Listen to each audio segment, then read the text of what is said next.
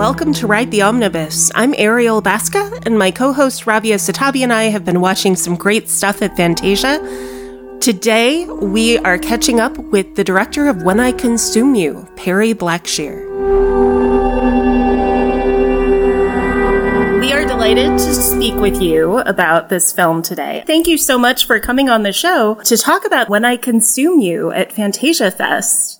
I know this is not your first go-round at Fantasia, given the success of your earlier film, They Look Like People, but I wondered if you could share with us what the experience at Fantasia of this particular film has been like for you. Yeah, so thanks so much and thanks for having me.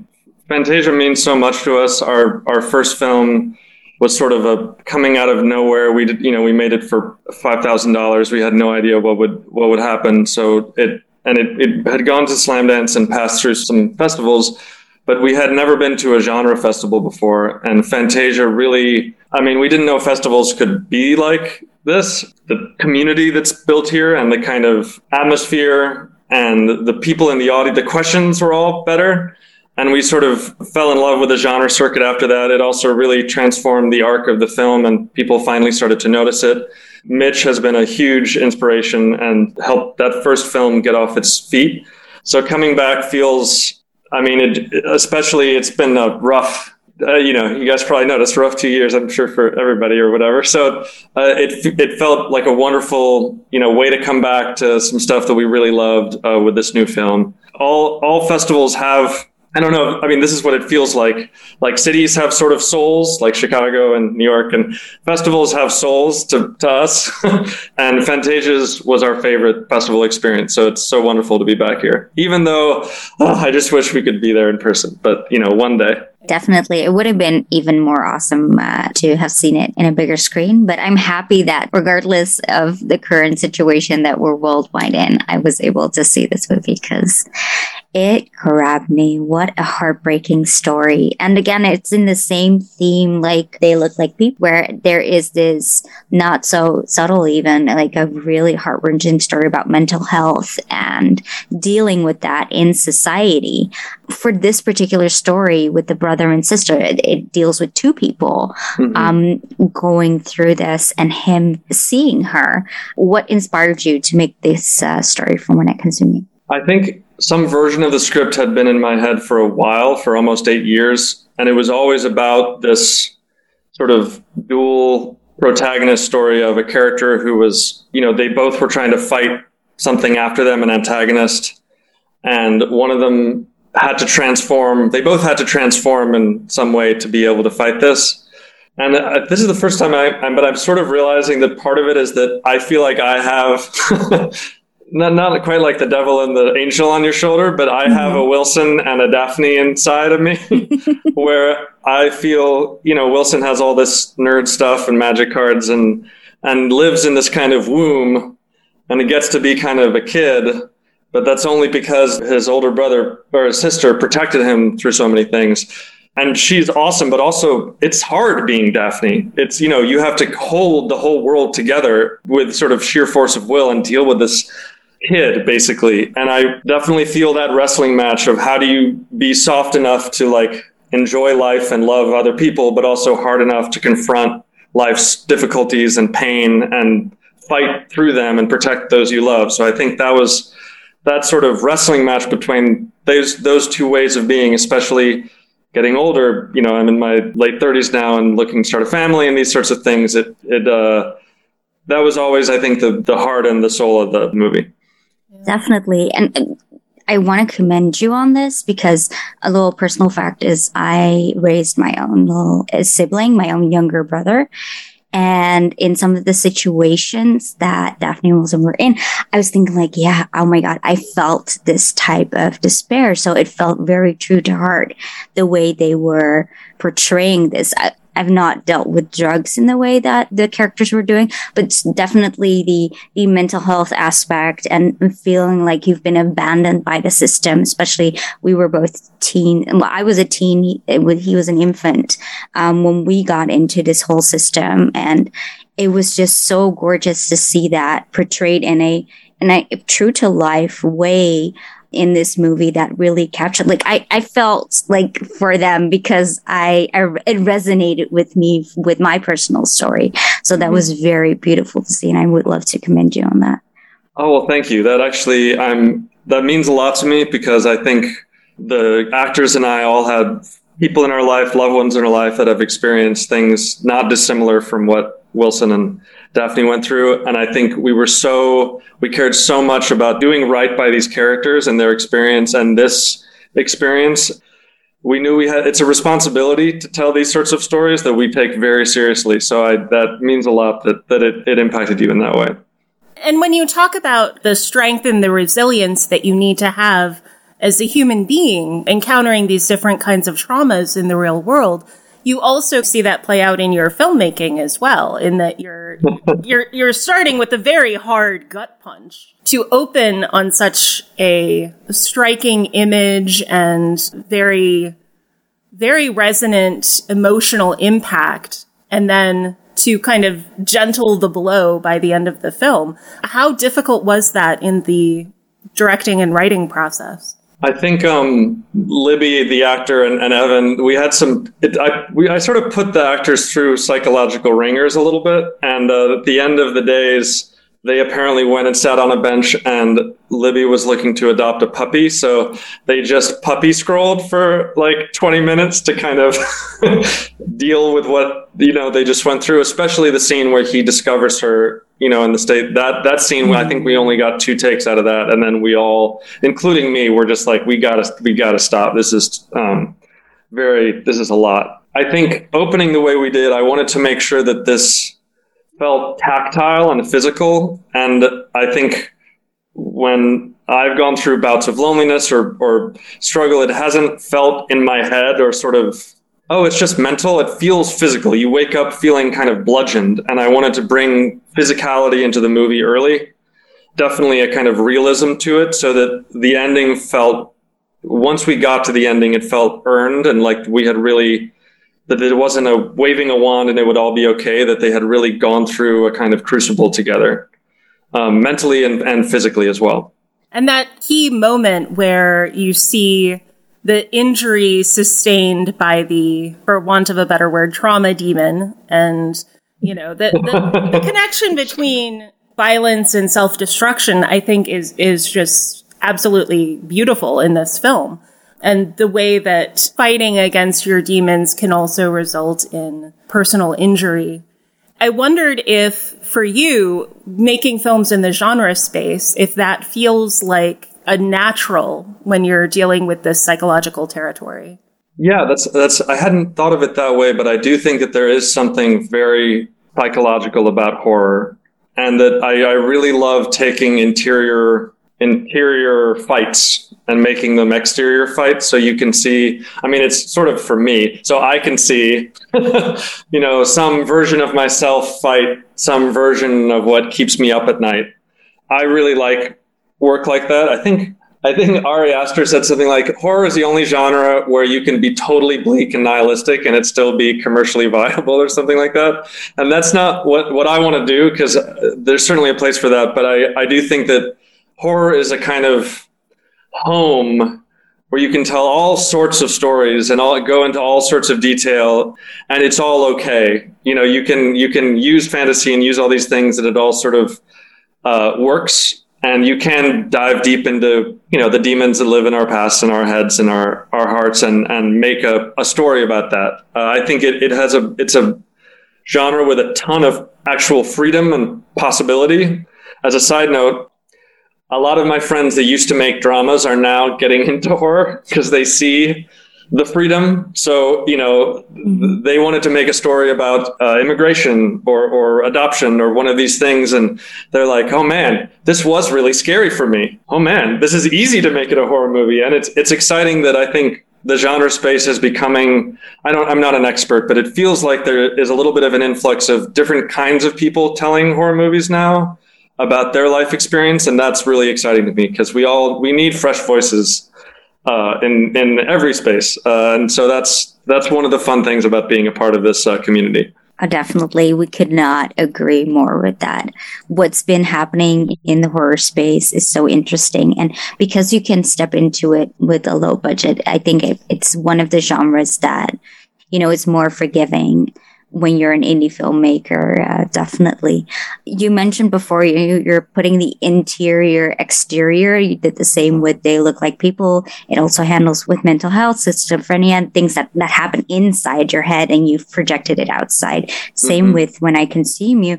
And I'm wondering, are there more stories as such that you want to tell in this particular fantastic genre space? Absolutely. It's so great. And this is a little bit of a tangent, but Buffy is a good example of a show that they took everything what it's like to being a teenager, pressure about the future, jealous boyfriends, divorced parents, and turned it into something, in a monster of some way.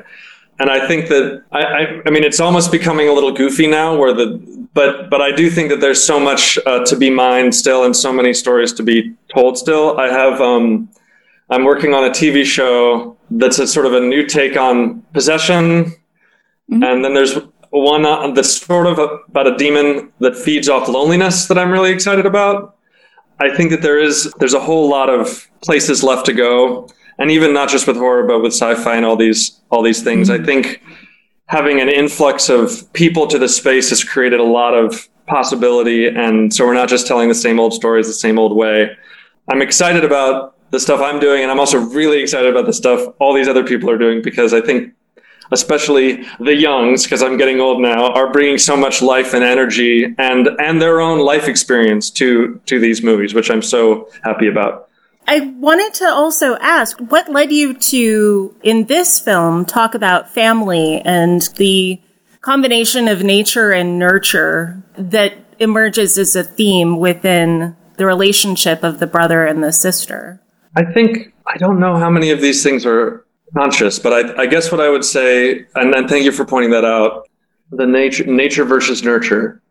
I've seen, especially growing older, friends that I've known for a long time, I've discovered that they were, whether it happened in childhood or teenagerhood or something, are walking around with so much pain and that I never knew.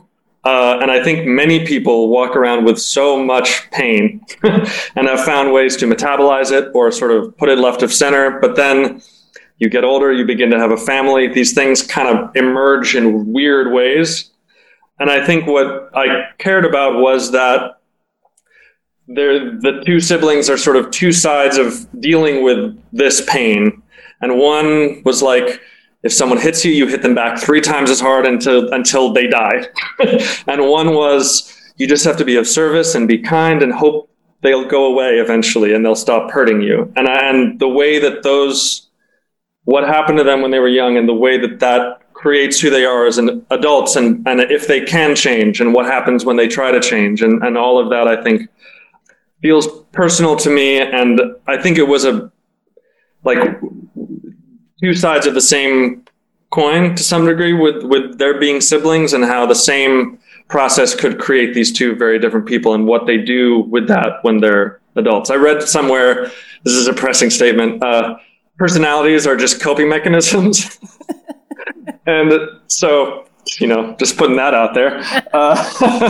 But beyond the intellectual, I think I just loved watching these two characters protect each other and defend each other. And I think Libby, the reason she jumped on board so passionately was this idea of Daphne just defending her brother no matter what. And that was her sort of path forward in the movie. So yeah, I guess I said a lot in answer to that, but you can tell I care about this stuff and some of it's not fully formed, I suppose. Thank you. That's wonderful. And there's so much of that love between the two, the way that it shows in both the script and the performances, that I think demonstrates a lot of that care and attention you put into it. Well, thank you. Yes, it mattered a lot to us. It's tough because you can't ever really be an expert.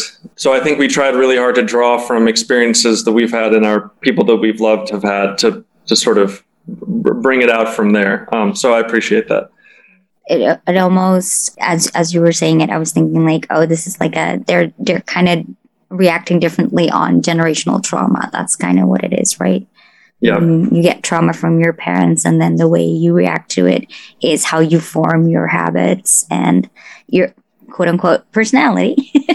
But there were so many details, especially with Wilson and being such a nerd, and they had their own ways of like verifying that they were each other. Like, I'm your brother because remember the little turtle, and then I had to kill it, and so I did it because you can, because you love that turtle. How did you come up with so many details, and was that hard to direct? We wanted to be pretty specific about their background, again, without showing it, because I think we've seen, enough, or at least maybe I personally have seen enough of that depicted. And I think the kind of messed up household they lived in was one of a lot of psychological degradation. And that, I think, was what we were trying to get with the turtle thing, where it wasn't, there's many ways to have a rough childhood.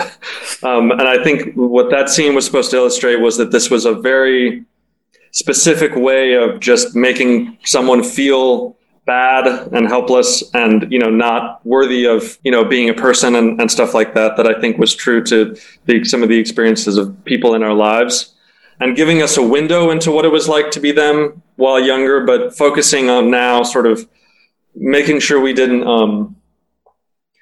I don't know. I don't want to say have it be exploitative, but I think there's a lot of just focusing on the aftermath of all this and how they transformed because of it. And yes, some of the stuff. I mean, I said that one scene where he comes upon her was very difficult, but there were a lot of difficult scenes that involved all of us doing certain kinds of puppy scrolling at the end. Our own version of puppy scrolling at the end. We took mandatory naps halfway through the day. And we would it was a part of our production cycle because we work so hard and it's just us on the crew. So we would take 20-minute naps right after lunch. And that was a way of just listening to, ASMR or whatever we needed to do to get back into sort of the movie. Yeah. So can you explain what that filming process was like if it's just the four of you? Yeah, so I'll give you two fun examples. One, his apartment was my room. So when we cleared it out, I didn't have a bed. And then at the end, there was this giant glyph on the wall that we couldn't wipe off. So the mattress was in the hallway, and we just were sort of like getting in there, and I was sleeping on the floor with this terrifying glyph above where I was sleeping every day. We would wake up, we would have breakfast, and it would just be the four of us, and then we'd stop being friends. I mean, we'd stay friends, but it's like, and now the day begins. And, I had scheduled it all, and the actors would act, I would shoot, and sometimes do shooting and sound, and sometimes one of the other actors would do sound. And it was a real adventure, especially shooting out at night, at 4 a.m. during those fight scenes.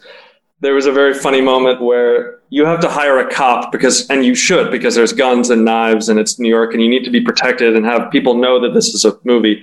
But when we were out there, just us, the cop was like, "This is a movie."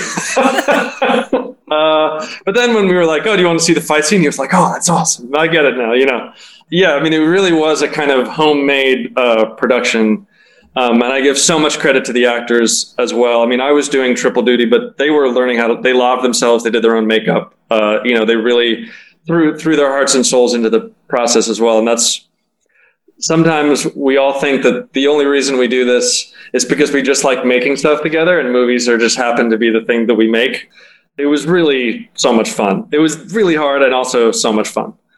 I wonder, though, for the whole process of how you're making this, like that fight sequence was really, really enormously impressive in terms of the way that the action is carried off. And I wondered how many people you had on the street at that time. We had us and then one stunt person and the cop at the end of the thing. Are you serious? That's it? Yeah. Wow. That's impressive. I scouted all the locations. I lived near there, so we found places that had good natural light. And then I used I hope by revealing some of these things, it will inspire people to go make movies. But we bought a $35 light on. I love gaffing. So I was like, you're only allowed one light, Blackshear, or else you'll just have too much fun with lighting. So we found a $35 LED on Amazon and put a paper towel over it and then use that as sort of a floating key light. And the rest of it, we're just finding places with good mixed light and positioning the actors right. And I think I actually learned this is a weird shout out, but Bradford Young, who I think is now shooting Marvel movies or whatever, but I gaffed for him once. And he did really light things, but also what he was so good at is being like, looking at a room and being like, put a lamp there, let's put the actors here, and would just bounce some light off the ceiling. And it was mostly about blocking and finding light and finding the cinematography, rather than forcing stuff to sort of match what was in his head. And we did do a lot of preparation. The guys prepared with a stunt choreographer in LA for many weeks. And I worked with a former, or actually current MMA fighter on some of the fights, me and him in Boston, which in retrospect was actually very scary because he was like 6'2" and had never done any stunts before. So he was like, oh, what if they did this? And he would just like grab me and just like put me in a headlock. And I'd be like, that was awesome. But like, holy shit, like you don't know what it's like to like not hurt someone like you're supposed to in movies. You know what I mean? So I'm glad I walked out of that one. But we did a lot of prep work with it. But then on set, yeah, it was just us and the one stunt person. That's pretty incredible. And I have to say, like, it's an enormous achievement the way that it comes off in the film. And I was also really impressed by how stunning it looked in camera. Is it okay if I ask, like, what camera you shot this on? Yeah, we shot it on an A7, which is really, really, it's a tiny little camera. It was really hard to pull focus because I was just looking at this little thing. And we shot sometimes with really high speed lenses, which is how we could shoot at night with just using, the light of New York. And then a lot of a weird adapter in old Pentax still lenses, which is why there's all those weird flares everywhere. Because I wanted it to have, I loved the way Good Time looked, and I loved the way sort of 70s neo-noir looked. And yeah, it was fun to talk about technical stuff. A7s are great for shooting at night. You can even shoot in moonlight with it. It's a good camera for that kind of stuff. Because you use so many different kinds of lenses and so many different kinds. I mean, it seems like there are multiple different kinds of cameras being used throughout. And I was just really impressed by how much technical gear you must have had to make this. Oh, we just had a little A7, a handheld little A7 with these old lenses, and then I got a little I think it was about $400, a sort of stabilizer. Because it's such a light camera. So for all those moving shots, we could do that. But next time, I think I will finally give myself an AC because it was very difficult to pull focus at night. You get good at it, but even so, it distracts from directing and stuff like that sometimes. I would imagine. Yeah. I would imagine. Yeah. I want to thank you so much for this film. And I just wondered, like, what are the main things that you hope an audience is going to take away from this film? You always have hopes, but you have to, I think, accept that a film is a little bit, I don't know, maybe like a kid or sort of a cousin that you like help raise, and then they sort of go off into the world, and you're like, oh God, I hope this works out. But I also realize that it's sort of not mine once it hits other people's eyeballs, that it's theirs. So I think I would hope that people see some part of themselves in these characters and can gain a little bit of, when the lights come up at the end, they can feel like, oh man, like, I don't know, I can do this or whatever, or feel understood in some way. I think that would be great. Hopefully they had an enjoyable, entertaining time, but, this is really theirs. I think it's been a really tough 2 years. And so I do hope that it feels like a movie that's about darkness, but it's also about the light at the end of darkness, and that struggling through to get to the light and how it is possible. Well, thank you so much. Amazing. It's a wonderful film and a stunning validation of experience. So thank you. Oh, well, thank you all so much. This was one of my favorite interviews. It feels like you all really got it. So it was wonderful to talk to you. Happy to hear. So thank you so much. Bye, everybody. Thank you for listening, and thank you for taking a moment right now to reflect with me on the history of the land you are listening on now. Whether you are stuck in traffic or sitting in your office chair, take the time to look up whose traditional lands you are on now and what treaties govern those territories. I record this podcast on the site of land stolen from the Manahoac people. I am grateful to work on this land, and I acknowledge that we need to protect and honor the history of the indigenous people from other tribal nations that have made innumerable contributions around the world. I share this in the hope that my listeners may join me in honoring our past, present, and future. Without this land, this earth, and each other, we are nothing. Before I go, please take 30 seconds now to leave us a 5-star review by clicking on Support the Show in the show notes. We don't want your money, we want your words. A simple RTO rocks my socks expands our reach and helps us keep bringing you great content. And connect with us on Instagram and Twitter, where we are at Omnibus Ride. You can also visit our website, omnibusride.com, where you can go to dive deeper into our content and learn more about the show. A special thank you to our amazing editor, William Dass. We truly couldn't do what we do without him or Danielle. Be well, be safe, and keep in touch.